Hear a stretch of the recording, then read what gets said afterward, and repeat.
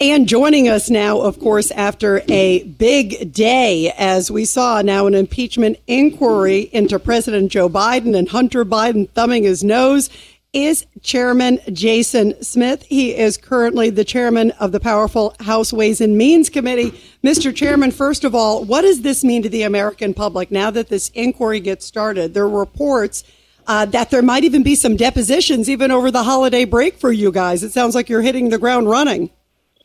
Well, I'll tell you, we haven't stopped. We're not going to slow down. There's a lot of individuals that we want to come before us in Congress that they need to answer a lot of questions that we have. And there's a lot of documentation that we need this administration to provide to us in this investigation. You know, one of the big reasons why we had this vote yesterday is because Biden's administration has been blocking numerous requests for document presentation. They have been blocking individuals. For example, we had folks from Department of Justice Tax Division that we subpoenaed to come before the committee to answer a lot of questions, and the high-ups prevented it from happening. So with what we did yesterday, we definitely have gained a stronger hand now to force them to comply with Congress.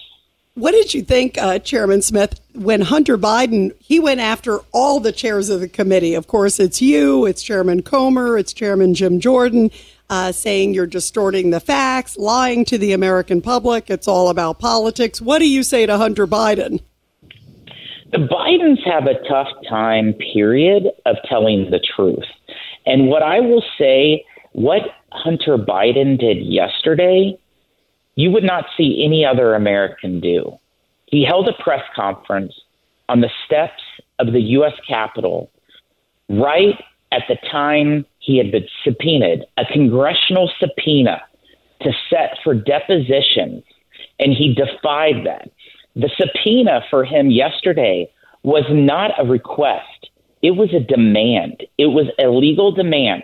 But his father's president of the United States, so I guess he feels like he could do that differently. But let me tell you, you would never see any other American that would do that. Hold a press conference in front of the building that he's supposed to be setting down under a congressional subpoena to answer questions.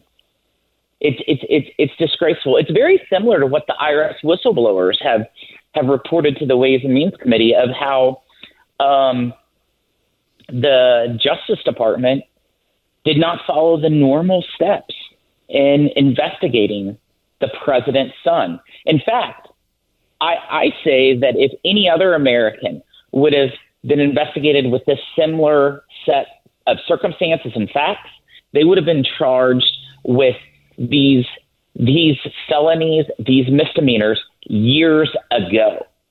And that's what the IRS whistleblowers testified, saying back in early 2020 and 2021, they were demanding these charges to be brought. And the charges that were brought in California are exactly what the IRS whistleblower said that they should be charged of. Yeah, and everybody, we are talking to Congressman Jason Smith. He's the chairman of the very powerful House Ways and Committee, one of the key chairs going into the investigation now, the formal inquiry of President Biden. So will Hunter Biden be held in contempt? Don't you think he should? Well, he violated a congressional subpoena. I absolutely believe that he should be held in contempt. And we're going to make sure he comes before Congress and he answers his questions. You know, he's trying to say that he will come to Congress for a public hearing. Guess what? When Don Jr., the president's son, was subpoenaed by Congress, both in the House and Senate, every one of his was in closed door, and he did more than 20 hours. More than 20 hours. He didn't defy it. However, the constitutional crisis that the Biden family is creating right now is a huge problem in the separation of powers. Yeah, absolutely. You know, Congressman, before we let you go, I also want to ask you about going after some of the colleges, because what's happening with that? And this is on the issue of anti-Semitism. Is there something that you guys can do? You're there on the House Ways and Means Committee some of them are getting a lot of tax dollars, and people are saying, after some of the dismal display we saw last week, that maybe some of those tax dollars should be pulled. What are you guys doing to look into that? I know Elise Stefanik and others have been on the front row, including you, on this. You know, we had a hearing almost a month ago exactly on the subject. We brought in a young college student at Cornell, a Jewish college student at Cornell, and she gave us numerous examples of the terrible stuff that was going on campus. And the Ways and Means Committee, of course, we have jurisdiction over all tax policy. And that hearing, a big focus of it was looking at the special tax treatment that these universities have. We believe in free speech, but we don't believe in preferred speech. And if they are getting such tax advantages, maybe we need to be looking into them. And it's also these billion-dollar endowments that are taxed a very small amount. That falls within our jurisdiction. So there's several things that we're looking at. We need to make sure that our universities that are being tax subsidized are not spreading and supporting anti-Semitic remarks.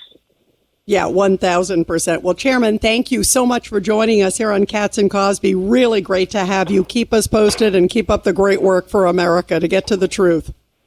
You can count on it. Great to be with you.